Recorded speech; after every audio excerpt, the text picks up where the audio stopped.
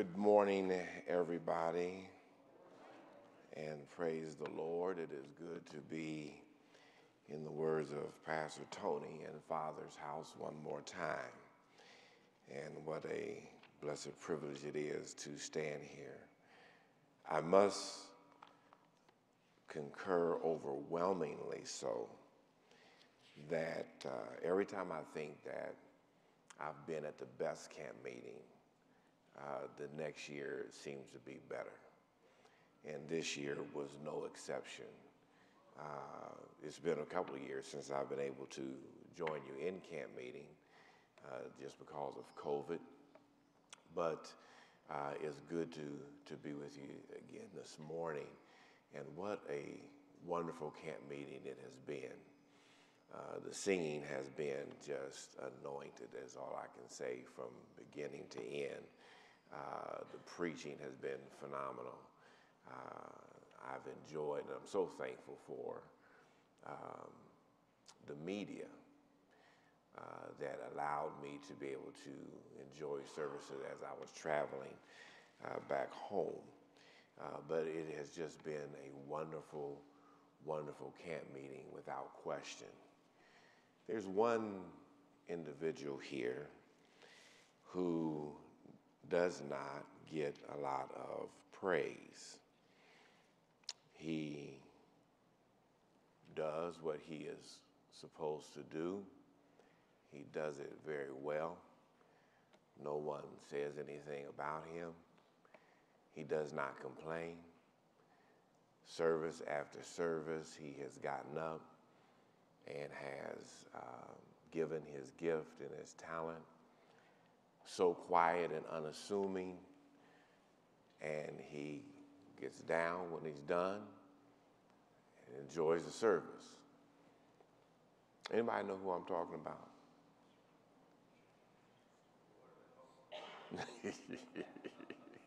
After all of that, you would think. Somebody give the drummer some. Nobody says anything about the drummer. And he does a marvelous job without his time and tempo. You know, and that's how God is. Many times just quiet, unassuming, he does what he does.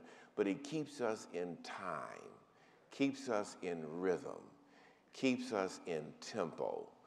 And I sit there this morning and pay particular attention as he, without much expression, just, I'm doing my thing and keeping everything together. So I don't know about y'all, but I thank God for everybody, but I thank God for the drummer keeping us together and keeping us in time. I want y'all to respect the drummer. Put him in the front of the line from now on when it's time to get something. Amen.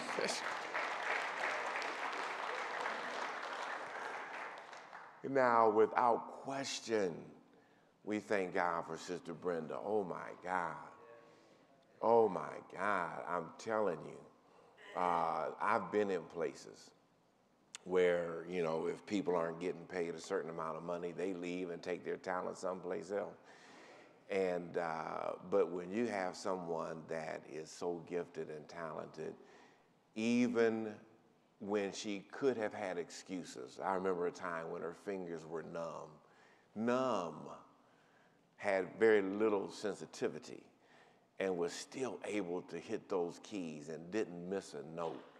And this year, her shoulder, she's had other things, but she promised the Lord, if you touch me and bless me, I'll be there to do my part to bless the body of Jesus Christ.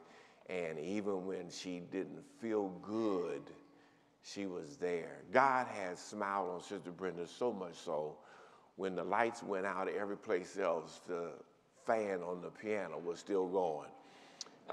That's how much, so when you have that kind of favor and power with God, he does special things for you that he won't do for anybody else. And speaking of the power, you know, the enemy tries to disrupt when he can, wherever he can. And he thought that he would try to disrupt the camp meeting, but I'm glad for the resiliency of the saints who made up their mind. Devil, you might take the lights, but you still won't take my power. And we went on into worship anyhow, didn't we? And we still had a good time in the Lord. And God, being who he is, amen, said, well, it's almost preaching time. Let me turn the lights back on. And the lights came back up. And so it's just been a good experience. I've been so thankful for all that God has done for us here in camp meeting. Pastor Tony said this morning as he was making his preliminary remarks before prayer, he said this, and I was fine until Justin had to remind me of it. He said, up to this point, the preaching has been good. So I had to swallow big, and I prayed, and the Holy Ghost helped me to get past it until Justin came down out the choir and informed me duly that Pastor Tony said. Now, I don't know what he meant by that, but Pastor Tony was right. The preaching, the singing, everything has been phenomenal. The fellowship has been beautiful. Because of my shift and the way things were working for me, I made it a point to get here early just so that I could fellowship with the saints before service.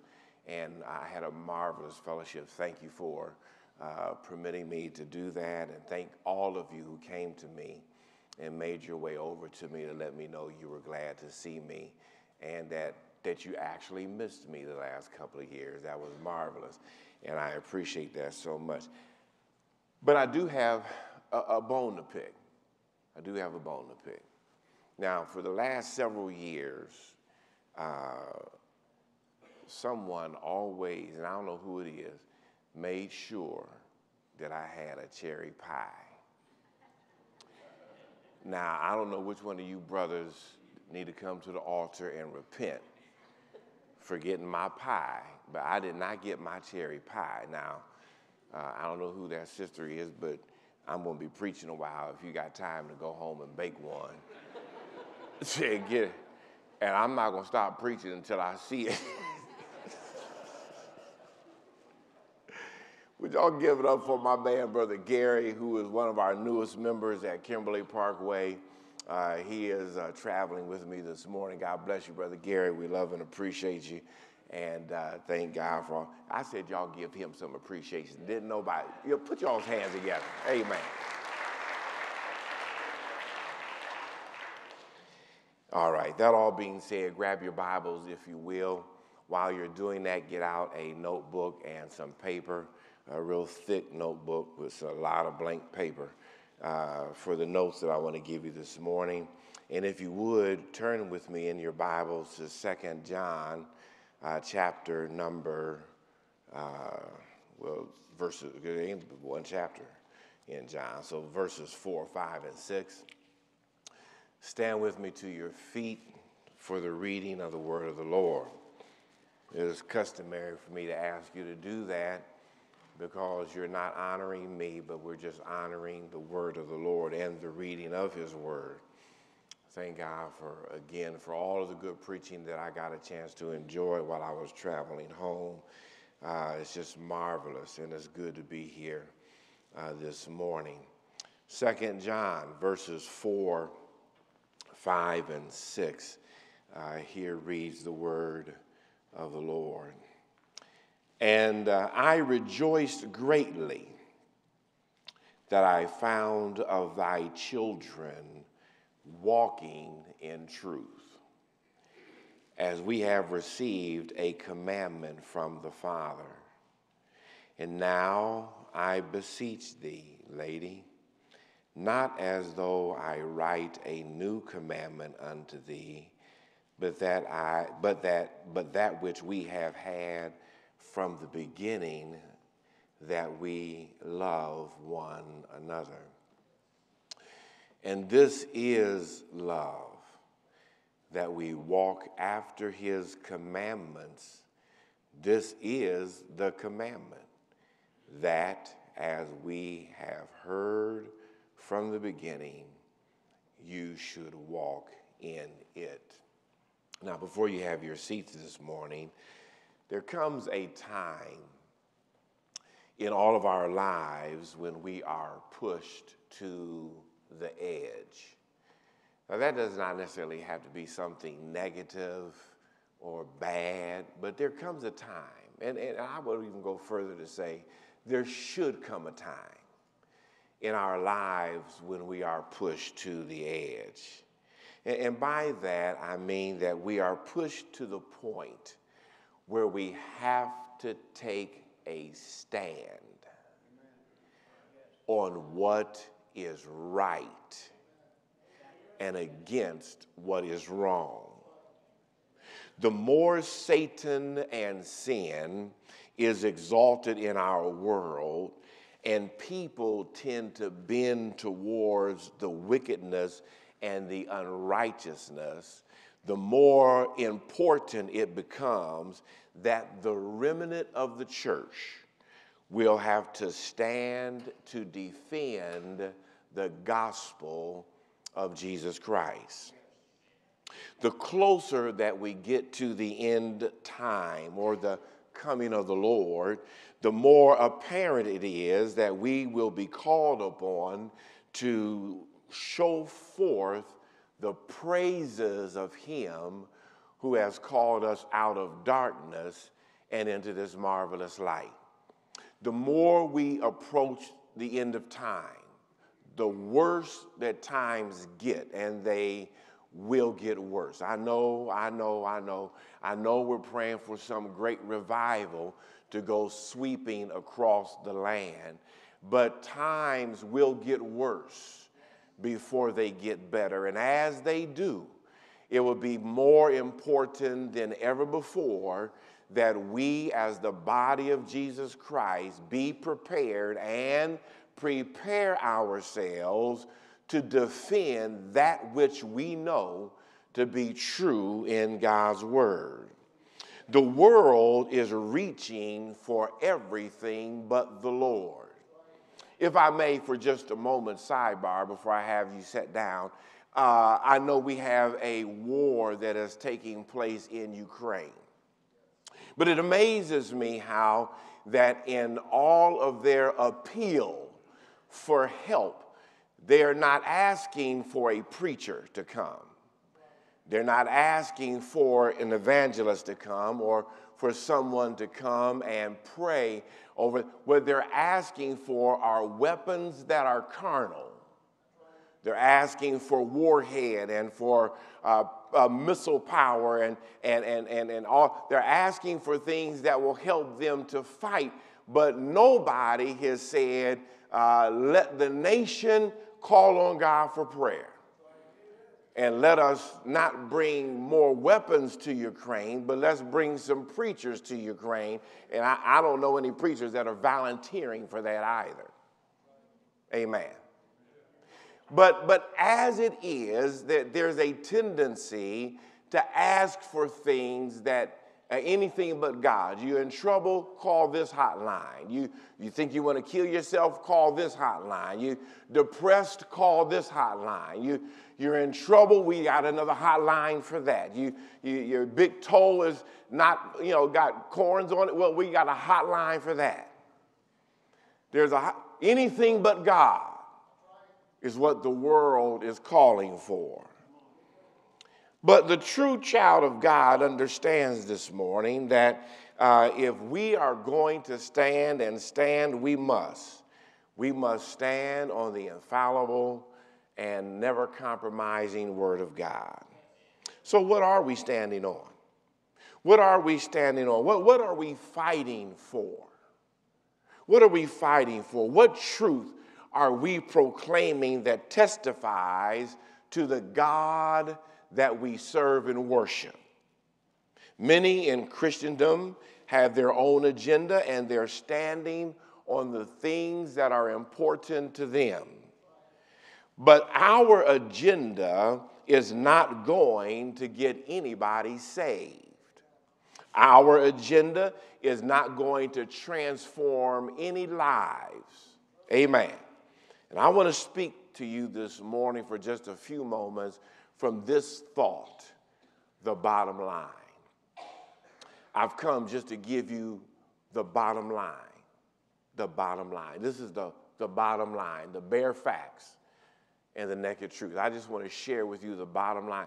And I want you, as we close out this camp meeting this year, I want to close it out by giving you the bottom line. Shall we pray? Our Father in heaven, how thankful we are this morning that you allowed us to rise and to see this another Lord's Day. And now, my Father, as we look into the perfect law of liberty, we ask that you will have your divine God-like way and everything that will be said and done this morning through thy name. Pray that no flesh will glory in your presence, that you, Lord, and you alone will be seen, that you will be exalted and lifted up. And when this service is over, we all will say, I was glad when they said unto me, let us go into the house of the Lord. Now, Father, take my mind and think with it. Take my mouth and speak through it, that the words of my mouth and the meditation of my heart will be acceptable in thy sight. Whatever you do for us this morning, all the glory shall be thine, for all of the glory is thine. In Jesus' name we pray. Amen. Amen. You may be seated this morning in the presence of the Lord. Amen. The bottom line. The bottom line. As I stated in my preliminary, within the context of Christendom, many pastors and church leaders are pushing for their own agenda. And I'm not sure, as I stand here, that their agenda is that of Jesus Christ. Now, because I don't know and cannot attest to how God might be leading certain men and women as they stand to proclaim, and I'm only sharing, what I have heard down through the years more recently. But as I've listened to different ones, it seems that that they are not aligned with at least how the Lord has impressed upon me, what should be a matter of urgency in this day and time in which we live. I believe that the heart cry of churches across America should be dealing with, and this is just my personal opinion. This is my personal opinion. Doesn't, it's just my opinion. Amen.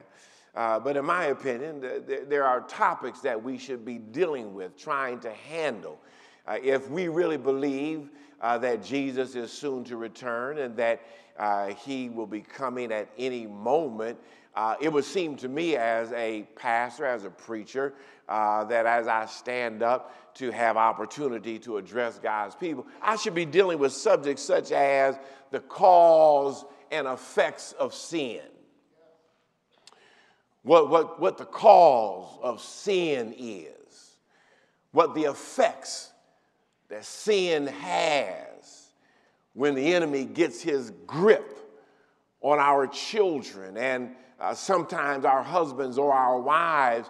What is the effect that sin has in the lives of different individuals? I think we should be talking about things like holiness and holy living, what it is to live holy, especially in a time, even in Christendom, where there seems to be very little said about sin and holiness. I believe that we need to spend a lot of time dealing with this, all for the purpose of getting people prepared for the coming of the Lord. Because somebody put it like this: none but the righteous shall see God. I think, in my own mind, that as I approach the study of God's word, that we should be dealing with things like the consequences of sin and the second death, what that is, what it means. That people need to understand that you can't just commit sins and not suffer consequences. I believe that people of all ages, even down to our smallest of children, need to be brought in and taught early in their childhood development that there are consequences for a life that is not lived within the confines of God's will and his church and his word and what he teaches us out of his word. The worse that times become, the more urgent is the need for us to make sure that people of every age understand that there are consequences for sin. They need to know that in this life you die once, but we will stand before God in that great day, and that there will be consequences for all of those who have rejected and denied and pushed aside and pushed away from serving Christ, who have laughed at the bloodstained cross that bears the marks of our Lord and Savior, who willingly gave up his life and died that we might live. People need to understand you can't laugh at Calvary and think that in eternity everything is going to be all right. There's consequences. And people further need to understand that Jesus is coming again. Now, that ought to cause everybody to say, well, just give me one amen right there. Amen. That Jesus is coming again. Because that is the hope of the Christian believer. That's my hope. That should be your hope. Amen. That when all is said and done, with all of the turmoil and struggle and strife that I have had to endure, with all of the temptation I've had to overcome, with all of the many battles that I have had to fight, I got one thing to raise my hand over, and that is I truly know that one day Jesus is coming again to rescue and to take us away from this world and this life of sin. Second coming of Christ. These are just a few of the things that I think are important that we need to talk about. Now, my observation has been this, that most pulpits in these last days have become podiums for civil rights, for social action, for political posturing, and for prosperity preaching. And while all of these things may have a particular place, but I think that they should never take precedence over our message concerning Jesus Christ. Amen. The Apostle John reminds us of the message, just in case by some chance we have forgotten what our message ought to be and what it should be in these last days. The Apostle John comes along to remind us of the message. Amen.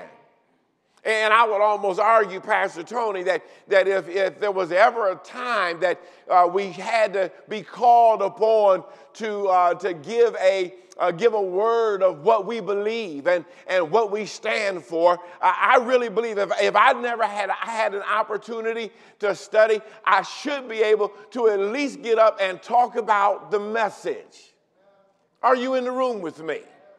And we need to rehearse the message. We need to practice the message as though we were practicing an elevator speech to get prepared for some major interview. We should know it so well that if we're called upon at the last moment, if we're brought before kings and governors, if we are brought before presidents and we don't know anything else to talk about, we should have the message so well rehearsed in our minds and anchored in our spirits that if we can't talk about nothing else, we can talk about the message.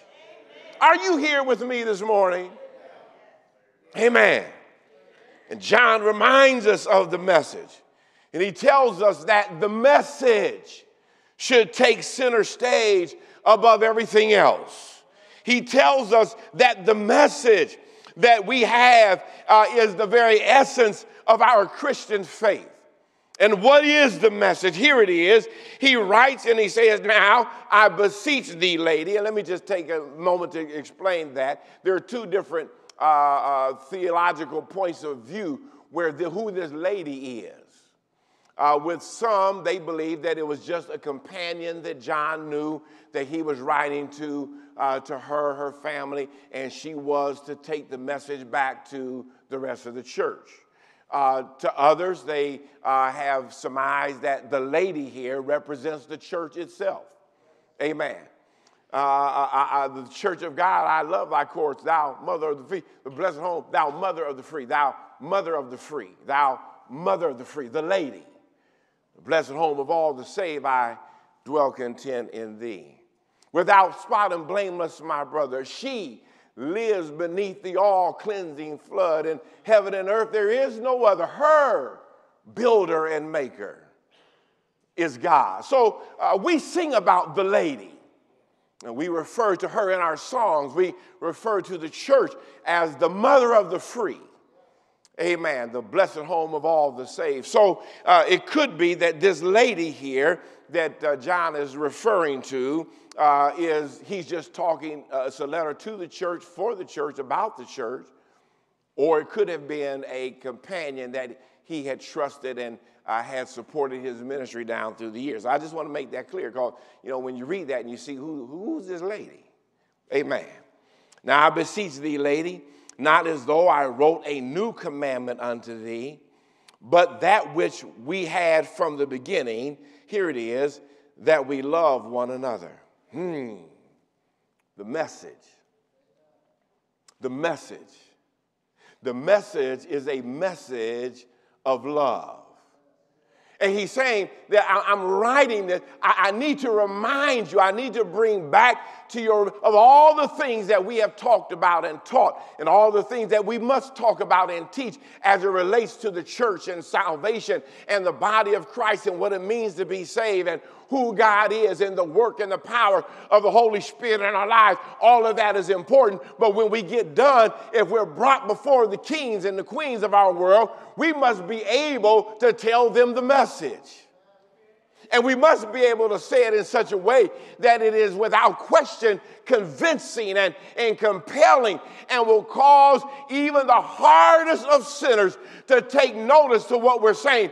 Because even the hardest of sinners has a place in their lives where when God speaks to them concerning his love for them, it causes them to pay attention.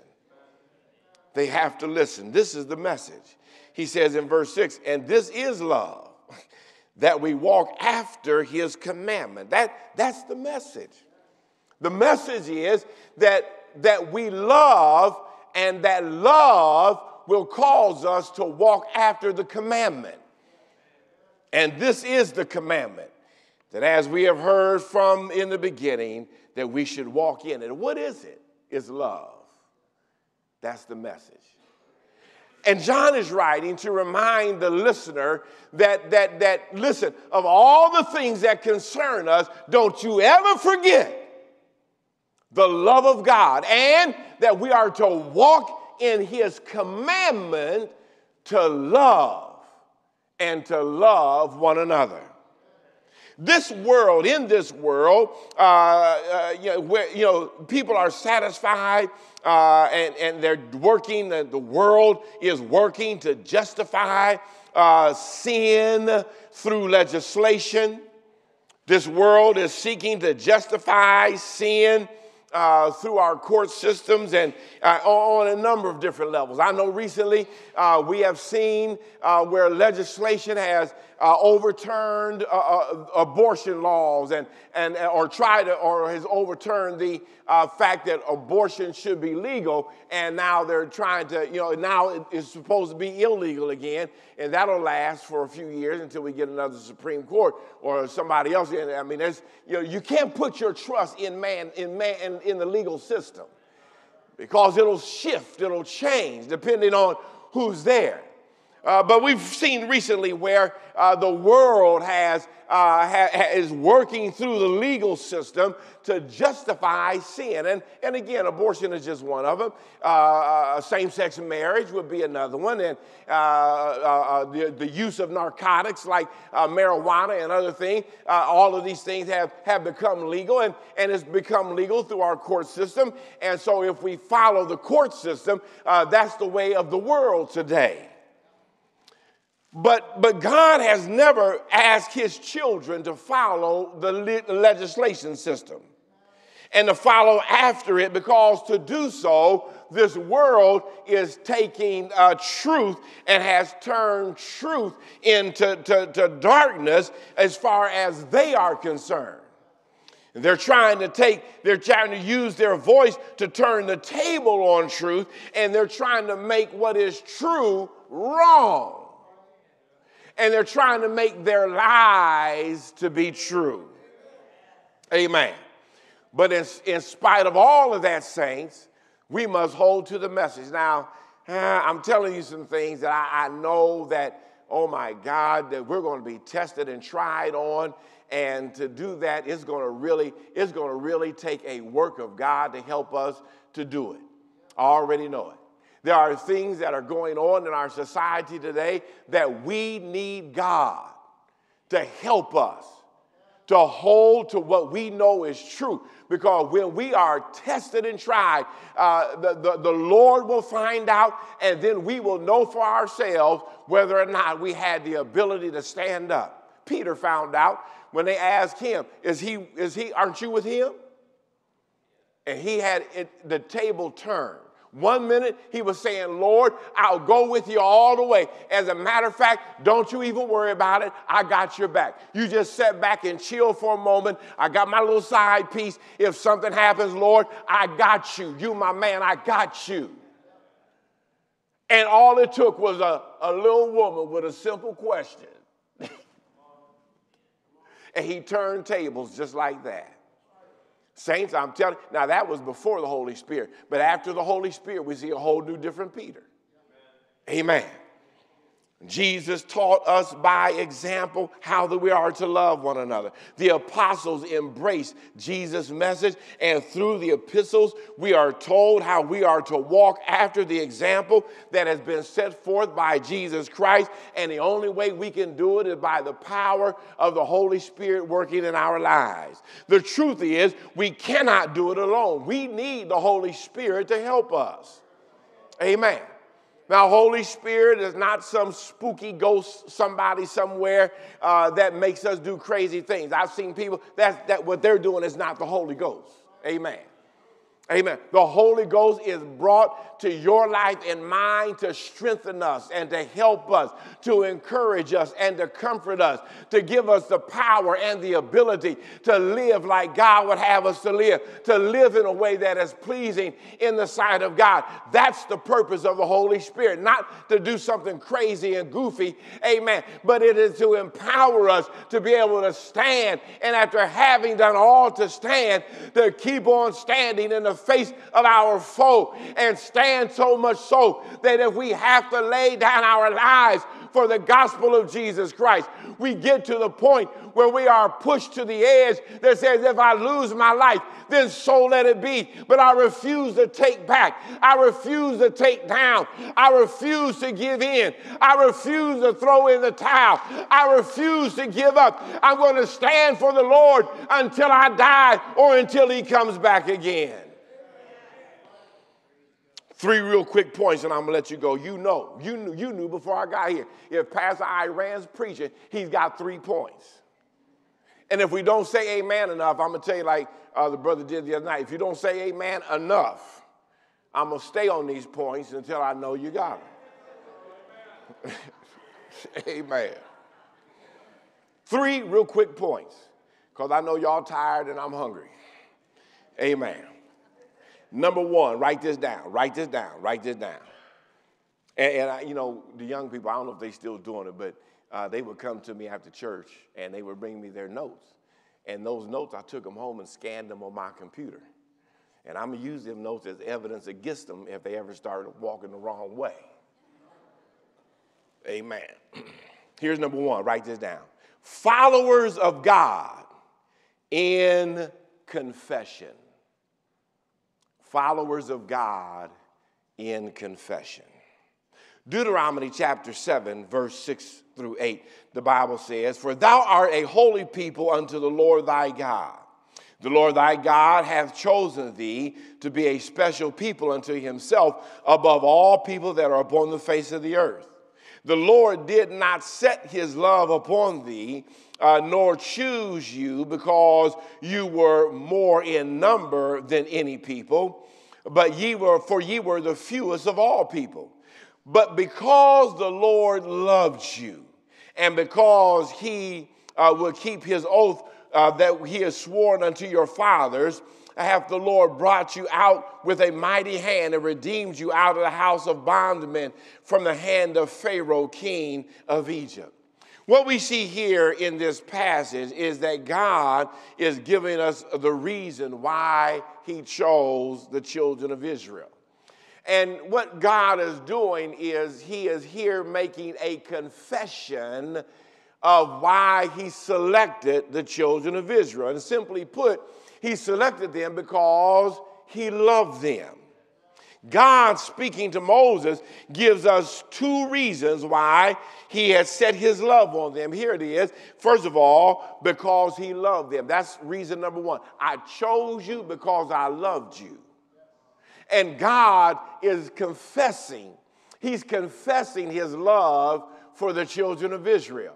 I just loved you. And that's why I have chosen. It could have been anybody, but God had a special affection for this people, and he said, I chose you because I love you. Then the second thing is, he said, I chose you because I made a promise to your fathers.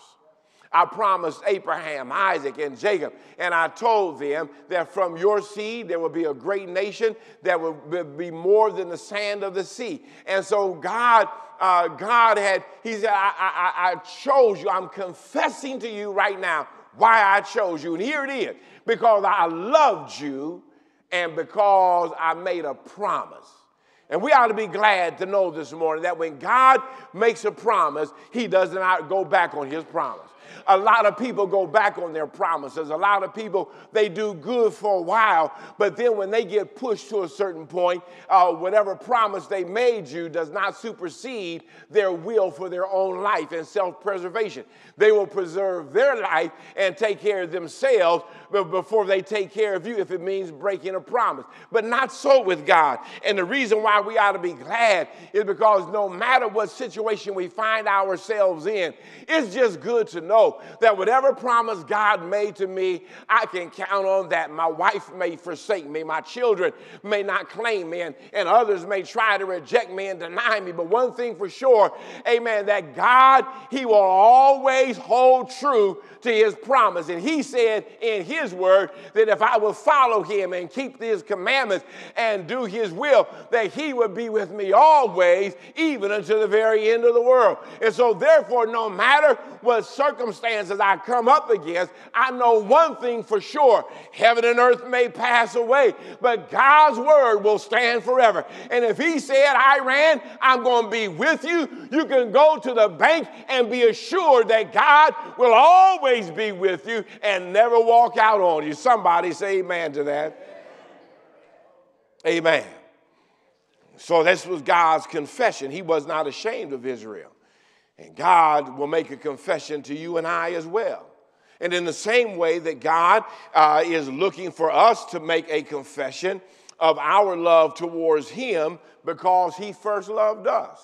So just as God has made a confession and said, I have chosen you, and we are here this morning saved from our sins, washed in the blood of the Lamb, because God has chose us. He chose us in him before the foundations of the world. And the mere fact that he has chose us, all he's asking for is in return, the same way that he has chose us, he wants us to choose him. And so therefore, if we are giving back to God the same love that he has given to us, we cannot allow ourselves to be enticed by sin and to give in to sin. I can't do it because God loves me. I can't go that way because my God loves me. I can't break my vow to serve the Lord because my Father loves me. And because he loves me, well, Iran, why do you do it? Amen, because he first loved me. I just can't help myself. Amen, the fact that he loved me is the reason why I'm giving my love back to him.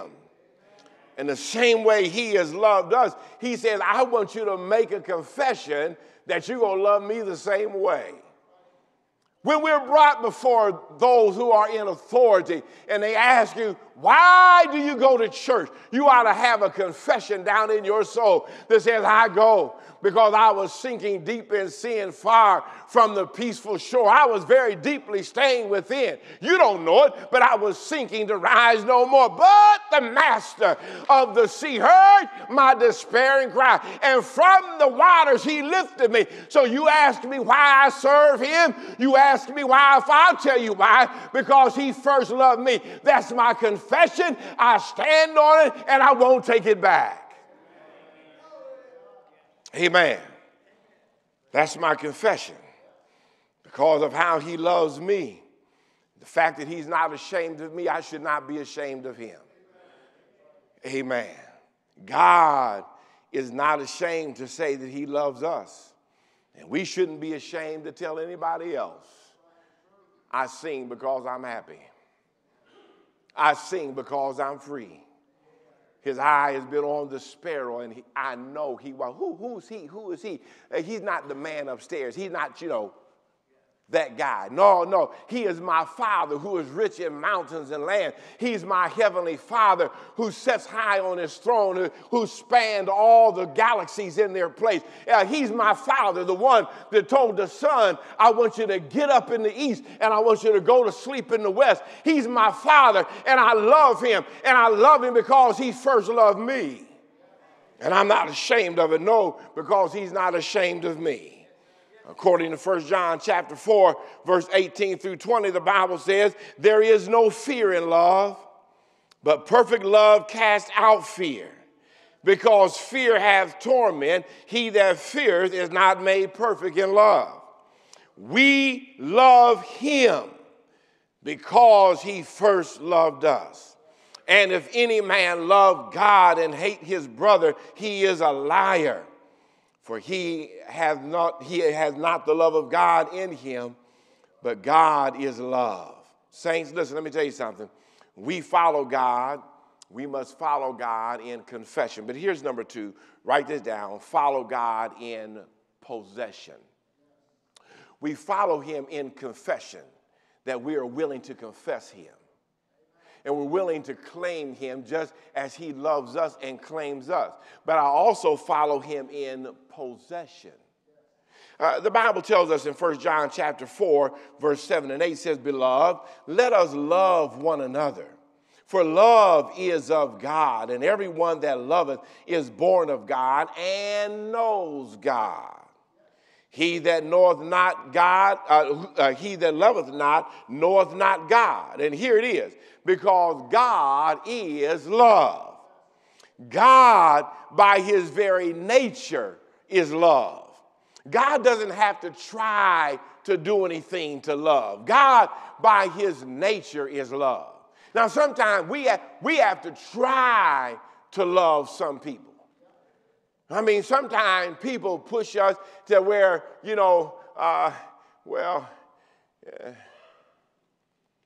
we have to try to love people.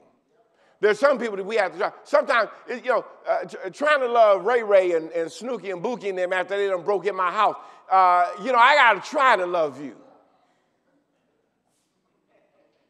I got to try to love people who always disappoint me and let me down and don't do what they're supposed to do when they're supposed to do it the way they're supposed. You got to try to push past disappointment to love. Sometimes even in our homes, our spouses sometimes can push us to, we love them, but boy, they make loving them hard sometimes.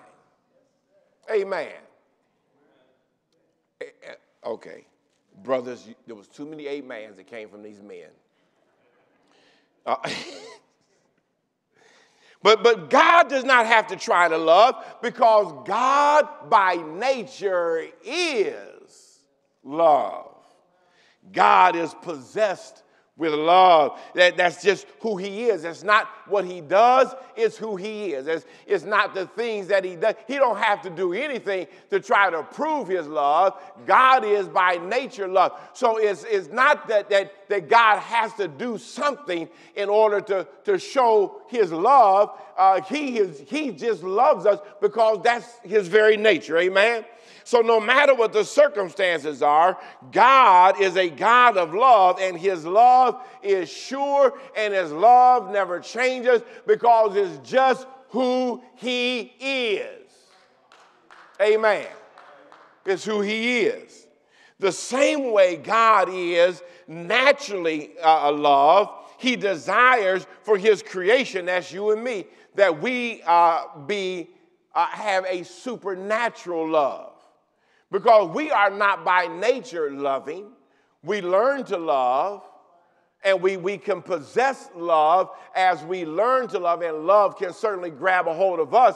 But even when we are loving at our best, we are still tried and tempted. And if we're not careful, we can say, I love you, and make a confession, but not possess the love that God has for people who are not what they ought to be.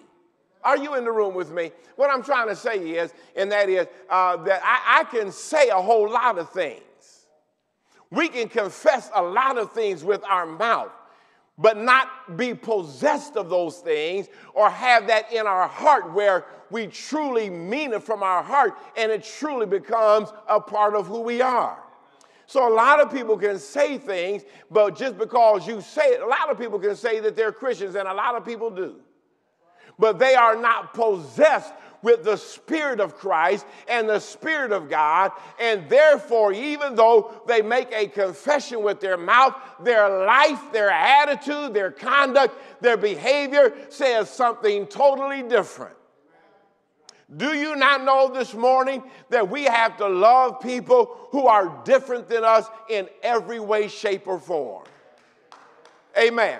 We have to love those. We have to love Muslims, and we have to love Hindus, and we have to love, people who are of different faiths. We have, and that love I'm talking about is not just, something that we say with our mouth. That's confession.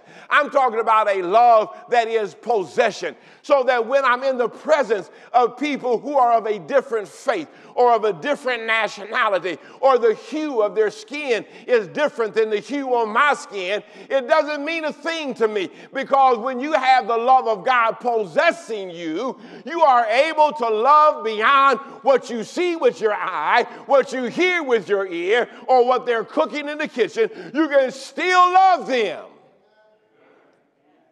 That's not confession, that's possession.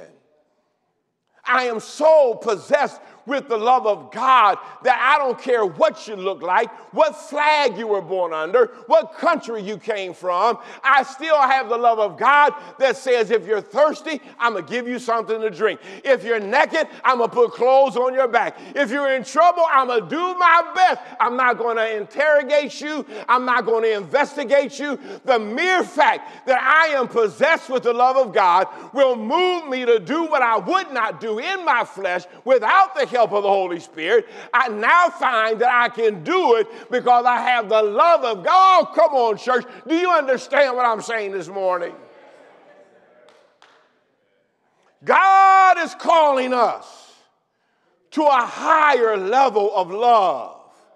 Not where it's just something I say with my mouth, but it's something I have within my spirit, so that no matter who is broken, no matter who is in trouble, no matter what I see with my eyes, I still have the capacity in my heart to show compassion.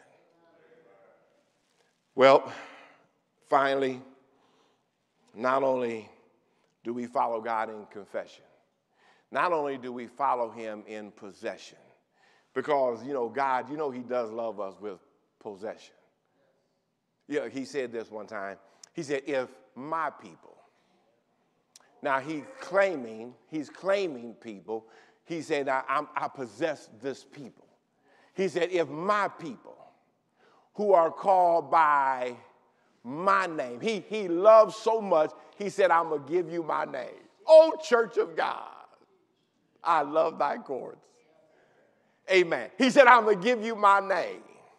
would humble themselves, which says that God loved his people so much, he had so much, they were so much in his possession that he claimed them.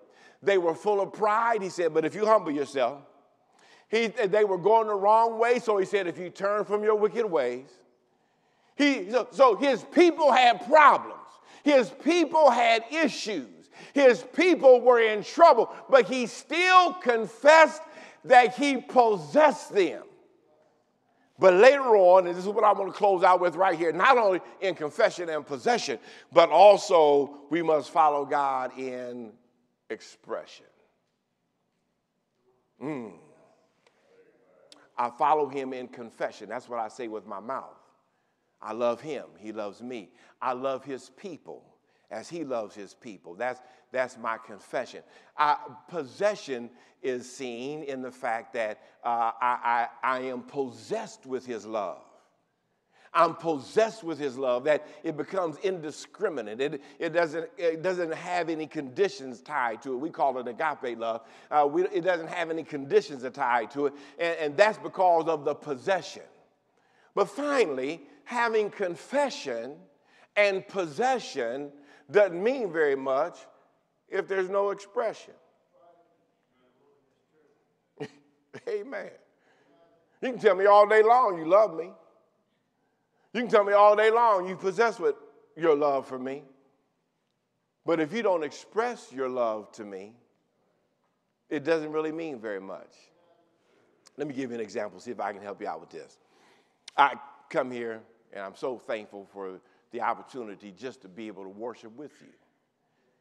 And I'm grateful. It means a lot to me that Pastor Tony and the church, by virtue of some things that you have said, appreciate me coming and being a part of your camp meeting or any service that you have. It's not just camp meeting, but every time I come, you make me feel very special, and I appreciate that.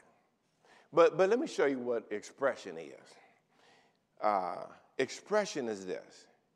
When the choir is up singing and the choir gets done singing, expression is when some of the brothers come down, and I'm sitting there, they'll hit me on the leg. That's expression.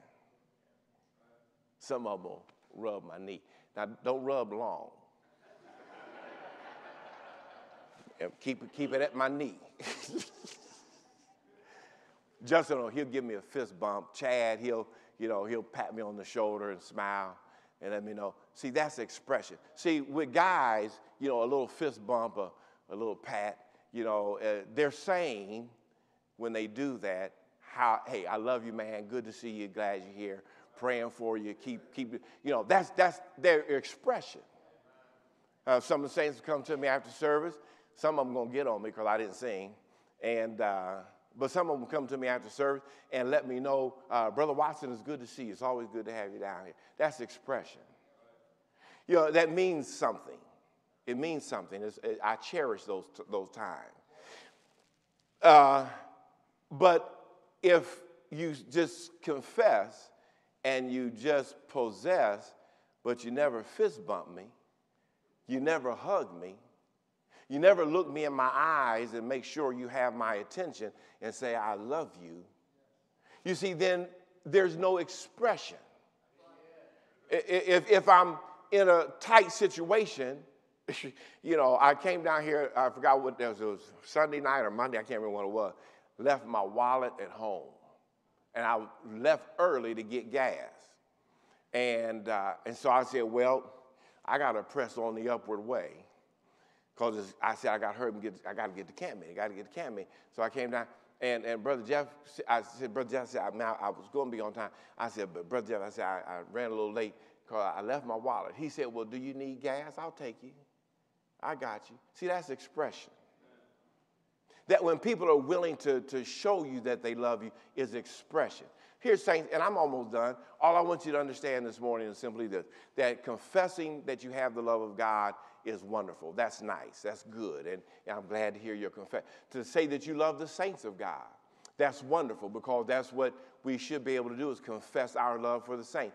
And then be possessed by the love of God. That's a wonderful thing. But what God is looking for in your life and mine as we close out the last moments, not just of this camp meeting, but of this whole entire world and universe, as we are bringing it to its final climax, God is saying, listen, I need some people in these last days that can go out and express my love.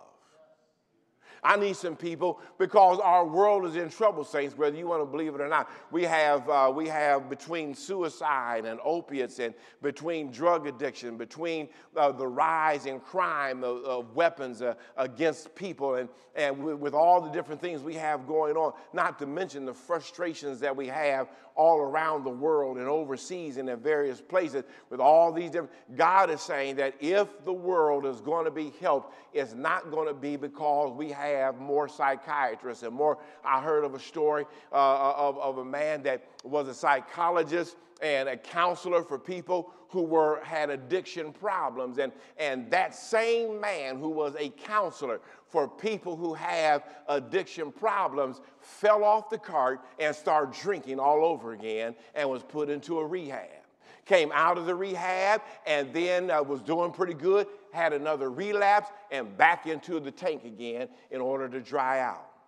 What I'm saying is, the answer for the world is not in the hotlines that we set up and the programs that we have and the money that we give away and all the different things. No, that's not where the answer is. Saints, Andre Crouch was right when he said it years ago. He said, Jesus is the answer for this world today. Above him, there is no other. Amen. Jesus is the way. Saints, our confession, our possession, and our expression to the world in these last days need to be that we know who the answer is. Amen. We have the real answer. You don't have to call a hotline. Amen.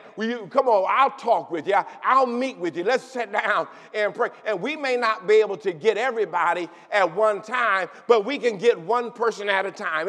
Every opportunity that you have to sit down and talk with somebody and to hear their concerns and to bear their burden and to understand what they're going through. Every time God permits a situation to develop where you have an opportunity to sit down and talk with somebody who is hurting and who has been pushed to the edge, only their edge is the next move is suicide. Their next move is an overdose. Amen. When God has presented an opportunity for somebody to come into your presence and you have confession and you have possession, but you refuse, you close the bowels of your compassion, how dwelleth the love of God in you when you allow them to walk away in the same sorry, miserable condition that they were in before they came to you, and you could not open up your mouth and give an expression of the love of God and let them know, listen, my brother, my sister, you don't have to go down that way. It doesn't have to end that way for you, because I serve a God who is able to do exceeding and abundantly above all we can ask or think. And I can tell you how I know, because I was out there too. My life was miserable. I was in all kind of trouble, but God found me. God got me. God picked me up. God cleaned me up. God turned my life around. I'm a new creature today because God has been good to me.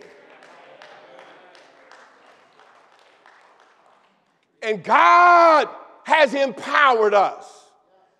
Say, but I can't do that. I can't. No, in your flesh, you cannot do that. With your own strength, you're not able to do that. But when God fills you with his Holy Spirit, he gave you everything you need to be able to now express what he has given you by confession and possession. You're now able to express it because he has given you power through the Holy Spirit to do that.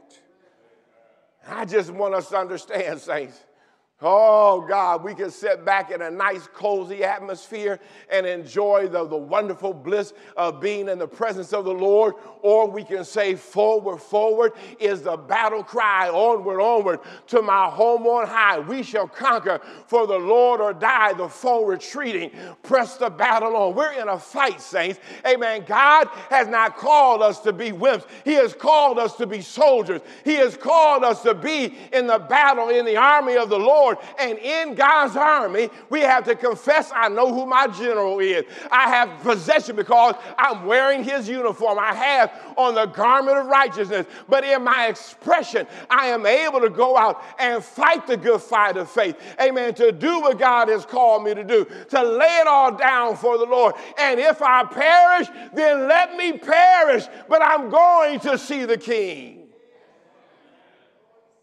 That has to be the determination of the Christian believer in these last days. Don't turn and go the other way. When you see someone approaching, regardless of what you see with your eyes, you got to see with your heart and let God express through you what he has put in you, so that what you said about him and what you said about his people will be seen in your life as we close out the setting of the sun. And when the sun goes dim, the Son of Nature will shut up, but the Son of Man will stand up and come back to reclaim all of those who said, I believe. Saints, it's up to you. It's up to you. There's confession, there's possession, and there is expression. God bless you. God bless you. God bless you.